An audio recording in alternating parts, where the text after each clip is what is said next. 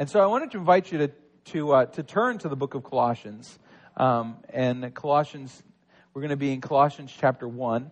Colossians is a little book jammed between Philippians and 1 Thessalonians. The way I remember it is when you get to Paul's letters, you get Romans, 1st and 2nd Corinthians, and then go eat popcorn, Galatians, Ephesians, Colossians. And then 2 and 2 and 1, a bunch of T's. And we're going to be in the book of Colossians. Let's go ahead and have a word of prayer, and then we're going to dive right into it. Father, once again, we come to your word, not simply written words on a page that we can just read and pass by, but what reveals to us the living word, Jesus Christ. And as we dive into the topic of the gospel and its meaning, Lord, we ask that you would illuminate our path. Help us as we walk through your word to see Jesus, to see the meaning of this idea of the gospel, and particularly this morning, this idea of truth and what it means to them and what it means to us. We pray all of this in Jesus' name. Amen. So the book of Colossians, Paul was writing this letter in response to a bunch of false teaching that was happening in the city of Colossae. The approach that he takes is very unique. So often when we deal with false teachers, we address their specific arguments and we say, here's why this is wrong. Paul takes the tactic of, in order to respond to false teaching, what he starts with is what we would call a robust or a fully realized Christology, theological term for the study of Christ. What does Paul wants to start with? Who is Jesus? Because if he can start with who is Jesus Christ, he can deal with the false teachers much easier. Because he can set a gold standard. One of the issues we encounter, all right, one of the things that we're dealing with COVID right now, right, which is an interesting thing, is that the PCR test that we use to test whether you're positive or not, which used to be able to come back in 2 days, then it was 3 days. Now it's just about the time you end isolation, you get confirmation that you had the disease. But that test, one of the problems we have with the test, and the reason that there are other tests out there that this year are probably going to replace the PCR test, is it doesn't have a gold standard.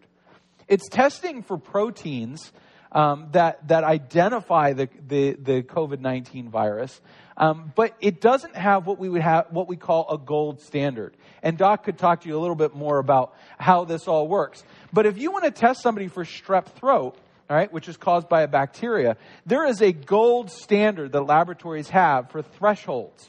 And they can measure the level of this and determine whether you have an infection. The way it works with the COVID-19 virus is, if they spin it up and any of those proteins show up, just call it positive. That's basically how the test works. So because it doesn't have a standard, it is based entirely on secondary evidence. Now, that doesn't make it invalid. It doesn't make it wrong. It doesn't make it bad or sinful or anything. But it's just a different kind of test. When Paul is going to confront false teaching, rather than spinning up the false teaching and saying, here's the problem with all of this, he's going to start with, here's Jesus. Here's Christ. This is who he is. So let's get into Colossians chapter 1. And I'm going to read to verse 8. I'm actually during this series we're going to go through most of chapter 1, but I'm just going to read through to verse 8. Paul, an apostle of Christ Jesus by the will of God, and Timothy our brother, to the saints and faithful brothers in Christ at Colossae. Grace to you and peace from God our Father.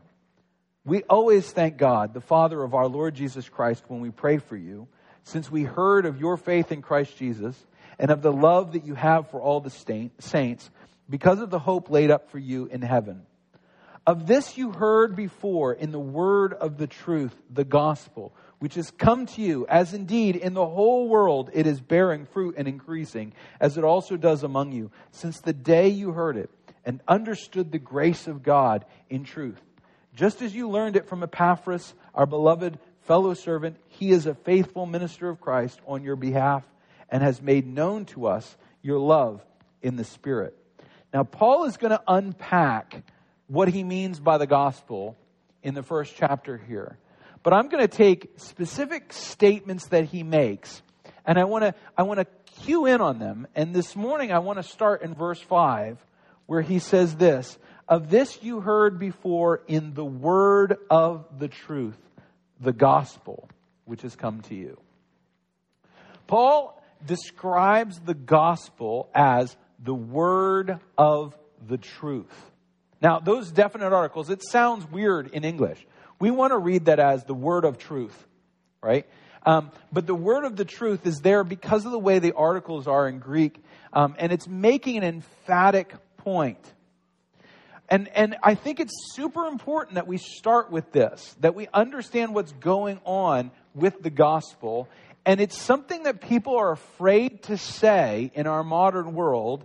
And so if I offend, I apologize. But this is what the Bible this is what the scriptures say about the gospel. And it says, when Paul says it is the word of the truth, I want you to understand that the gospel is a claim to exclusive truth. Now, we don't like being exclusive. All right? We like to be inclusive. We like to make sure we're as broad as possible in our thinking, right? And there's nothing wrong with being inclusive in our conversation. We don't want to sit there and go, well, you're ugly, so you can't contribute, or you smell funny. Or we want to invite people into the conversation of the gospel, but we need to be honest. The gospel is a claim to exclusive truth. So here's a couple places where that happens. First of all, Jesus makes the claim to exclusive truth. In John chapter 14, in verse 6, he says to his disciples, he says a simple line, and many of you probably memorized it. Jesus said to him, he's talking to Thomas, "I am the way and the truth and the life. No one comes to the Father except through me. If you had known me, you would have known my Father also. From now on, you do know him and have seen him." Now, that way that John quotes Jesus, all right, when he says, "I am the way and the truth and the life," all right, in Greek, when you have definite articles lined up like that, it is meant to be an absolute, a singular. So it's not, "I am the way and some truth and some life." It is, "I am the way," singular. "I am the truth," singular. "I am the life." These three things, I am these things, and I am the only one who is these things. Now that's how that is phrased in John's gospel. And John is very careful. The Greek of John's gospel is a very careful Greek. He's intentionally saying, this is an exclusive claim. And then he says, no one can come to the Father except through me. There are no options. There is no plan B. The gospel makes an exclusive claim. It makes an exclusive claim predicated upon who Jesus is. In John, again, the Gospel of John, chapter 20 and verse 30. Jesus did many signs in the presence of the disciples which are not written in this book, but these are written so that you may believe that Jesus is, and there we go again, the Christ, the Son of God, and that by believing you may have life in his name.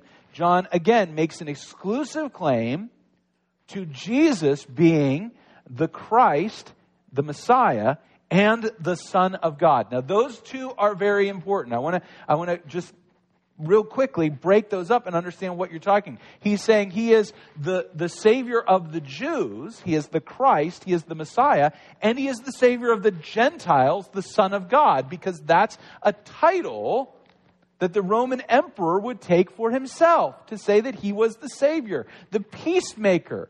All right, Julius Caesar or Octavius Caesar was famous for walking around slaughtering people and then telling them they have received the peace of Rome. All right, And as the Son of God, he was giving them peace. Well, John is saying that Jesus is the Messiah for the Jew and the Gentile. And he is making an exclusive claim. The Apostle Peter, in the book of Acts, chapter 4 and verse 2, the Apostle Peter says this. I got the wrong thing. Not 2. That's not it. Where is it? There it is, 12. I forgot a 1. All right. So, excuse me. So all the way back to verse 10, this is the Apostle Peter saying, "Let it be known to all of you, to all the people of Israel, that by the name of Jesus Christ of Nazareth, whom you crucified, whom God raised from the dead, by him this man is standing before you well." Peter has healed a lame man. "This Jesus is the stone that was rejected by you, the builders, which has become the cornerstone."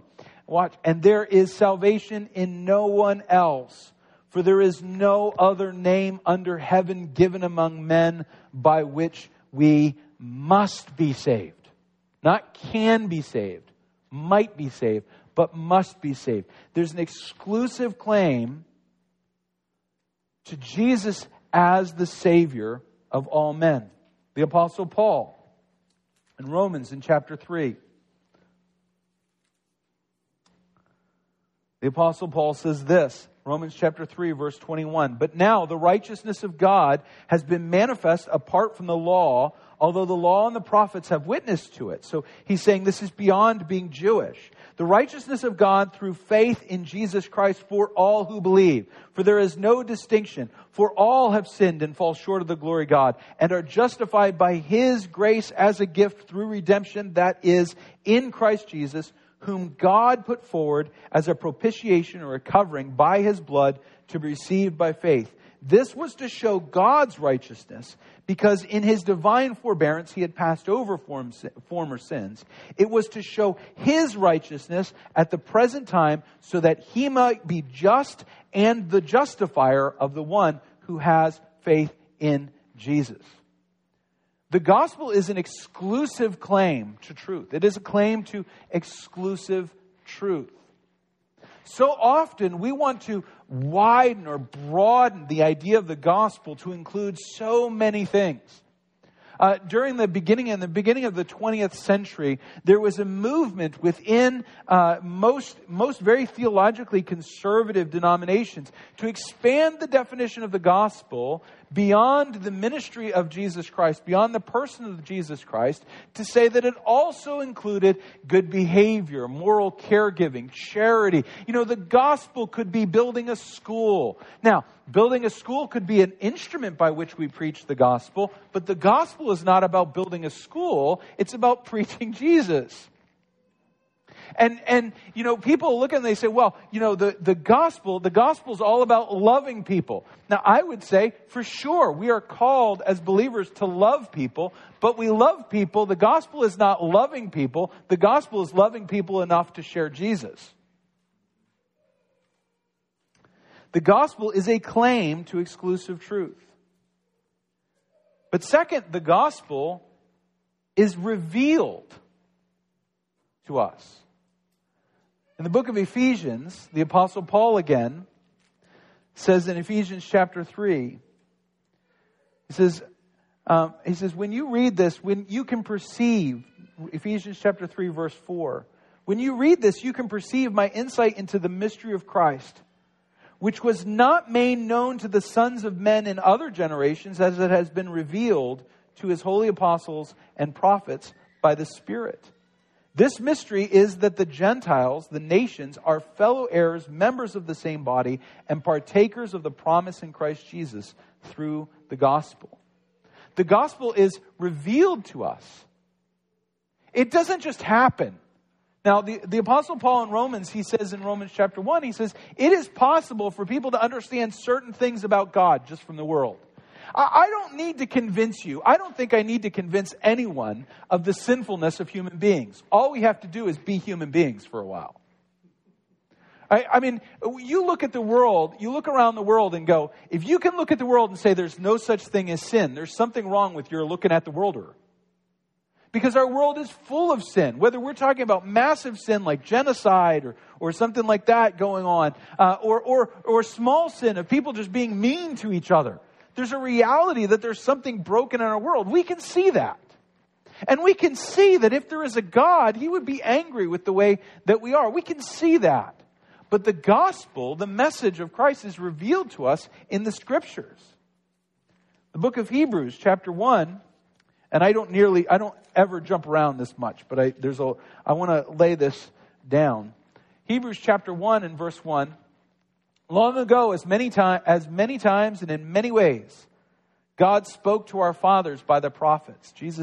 God spoke the Scriptures. But in these last days, He has spoken to us by His Son, whom He appointed the heir of all things, through whom also He created the world. He is one of my favorite verses in the Bible. He is the radiance of the glory of God and the exact imprint of His nature. And He upholds the universe by the word of His power. That description of Jesus revealed to us to be not just a man who taught a good moral message, not just even a semi-quasi-divine Messiah figure like the emperor or whatever, but being God Himself, the express image of God, the sustainer of universe. We would not know that without the Scriptures. The gospel is claims to exclusive truth, and the gospel is revealed to us as the truth. Now here's the difficult thing of all of that. That means that in order to accept the gospel, we have to accept the authority of Scripture. And this is one of the reasons why the approach to sharing the gospel to those that are not followers of Christ sometimes falls flat on its face. Because when I was in college, I was taught that the way that you shared the gospel with somebody was, this is going to sound really weird, but one of the things that especially those that know me, that know that how much I am not a fan of touching, just in general. But you were supposed to walk up to somebody. You were supposed to have your Bible in your hand, and your fingers stuck in the places that you were going to go. And you were going to say to them, and you were supposed to put your hand on their shoulder and say them, which I was very uncomfortable with. First of all, it's like this for me, for most people. But you're supposed to, it's like, can I share to you from the Scriptures how you can know how you could be saved? Well, the problem with that today, back in the 1940s, back in the 1950s, somebody busted out a Bible and said, I'm going to read the Bible. Everybody, oh, the Bible. I have a friend who asked me if Jonah was one of the 12 apostles. He was like, I don't see how the whale fits with the feeding the 5,000. He was being dead serious. He had no idea. It came as a surprise to him when he opened the Bible, and the beginning of the Bible started with the creation of the world. He had never read that. He had never seen it. And he's like, I'm going to read the Bible through. I'm going to start in Genesis. I'm going to read all the way to Revelation. And I said to him, I said, you don't want to do that. You're going to get really bogged down. I said, why don't you take a minute? Why don't you read one of these, Matthew, Mark, Luke, or John, one of these Gospels that talks about Jesus. Let's start there. And then when you have questions about Jesus, then we can spread out across the rest of it. But let's start right there. Let's start with Jesus. Because the problem with it is we have to get people to a place to understand the authority of the Scriptures that speak to the gospel. I share all the time that I'm an atheist who can't get past Jesus. I have no use for human religion. I have no use for... I had somebody get on my case on social media about how I was supporting the American church industry. I don't even know what that is. I pastor a little church in the middle of nowhere, right? I was like, I'm not supporting anybody. I had somebody else ask me about. They asked me about my favorite author. It's like, and I'm like, I don't know, Paul. I really struggle with this whole idea, but we can't look at that and go, okay, so we're going to start with where we're going to start. We're going to start with just telling people they have to accept Scripture as authority, and we start with Jesus. And like I said, an atheist who can't get past Jesus, my thing that brought me back to my faith that I had as a little kid, my thing was when I read Jesus, if he was 1/100th of the person he is in the Bible, then he was worth following. And the Holy Spirit worked in my heart and my soul and transformed my unbelief and my disbelief into a fervent belief and a submission to the authority of the Scriptures. See, the gospel speaks through the Scriptures. So we have to give people Jesus in the Scriptures and believe that the Holy Spirit will work in their heart and their mind. You say, well, if I just love people enough, they will one day ask me about Jesus. No, they will not. They won't. It's just not going to happen. It is like saying to somebody, well, if I just keep telling you what a car is like, eventually you will want a car. All right? Or if I keep telling you, keep telling a blind person how blue the sky is, eventually they will understand what blue is. We have to bring them to the truth. And the truth is Jesus. And it's Jesus in the Scriptures. When I was young, I had a comic book. My dad was a hippie. He's not anymore. Well, he doesn't look like one anymore. But my dad was a hippie, and he had a lot of comic books. And one of the comic books he had was a comic book adaptation of the book, What Would Jesus Do? All right, the book that came out from, In His Steps. And I just remember this. The comic book was awesome because it was full of people from the 60s, which just was awesome, you know. So people in bell bottoms and psychedelic colors trying to follow Jesus.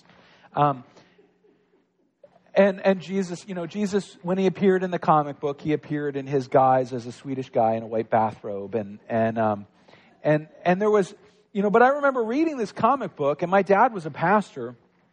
And, you know, after he was a hippie, I don't want to say he was a hippie pastor. That's not how it worked.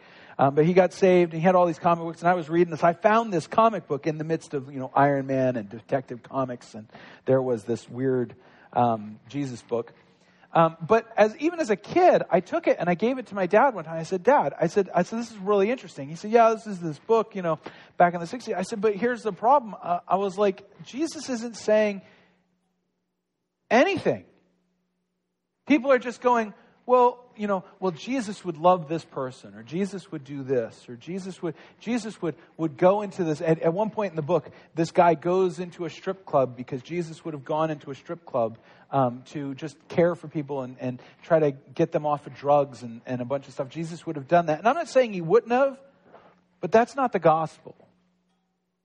The gospel isn't Jesus being one of the guys who's just more moral than us, better than us, you know, more capable of loving. And the gospel isn't just saying, what would Jesus do in this situation? Because I got to remember what Jesus did in this situation was to die for the sins of the world. Not just heal people, not just do things. So I want to just drop this big idea at the end here. There is no gospel without the Scriptures. There is no gospel without Jesus Christ as revealed in the Scriptures. And that Jesus Christ that is revealed in the Scriptures is not a model for moral life, but he is a figure that transcends understanding, that requires depth of thought and conversation and doctrine and understanding. But lastly, there's no gospel without the Scriptures. There's no gospel without Christ. But there's also no church without the gospel. Somewhere along the line in modern Christianity, we got this idea that the gospel was something that individual people shared with individual people. That it was just kind of an intellectual conversation instead of a motivating, driving truth undergirding the church.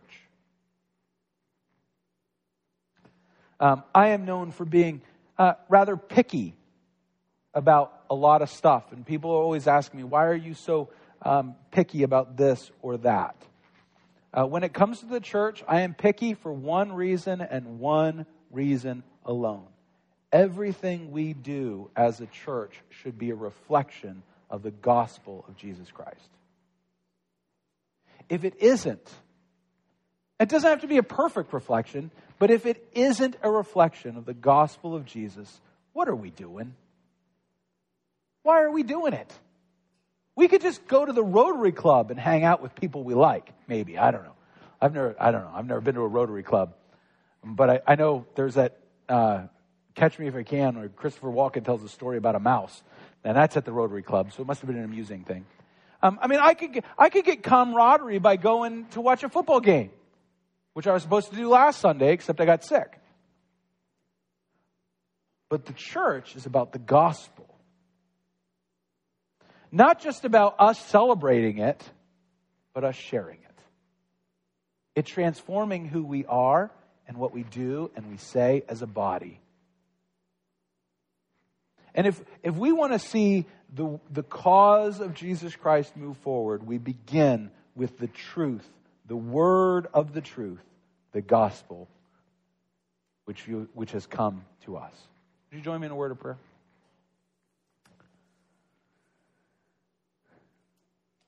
Father, in this new year, facing all the challenges that we're going to face, with 99.5% of our congregation watching online in the first time that I get back, Lord, we pray that the gospel be manifest in us, that we proclaim the word of the truth, that we do not shy away from the nature of the revelation of Jesus Christ. May you be glorified and honored not just here on Sunday mornings, but in our lives as the church spread out and as the church gathered. We pray all of this in Jesus' name. Amen. Go in peace, my brothers and sisters.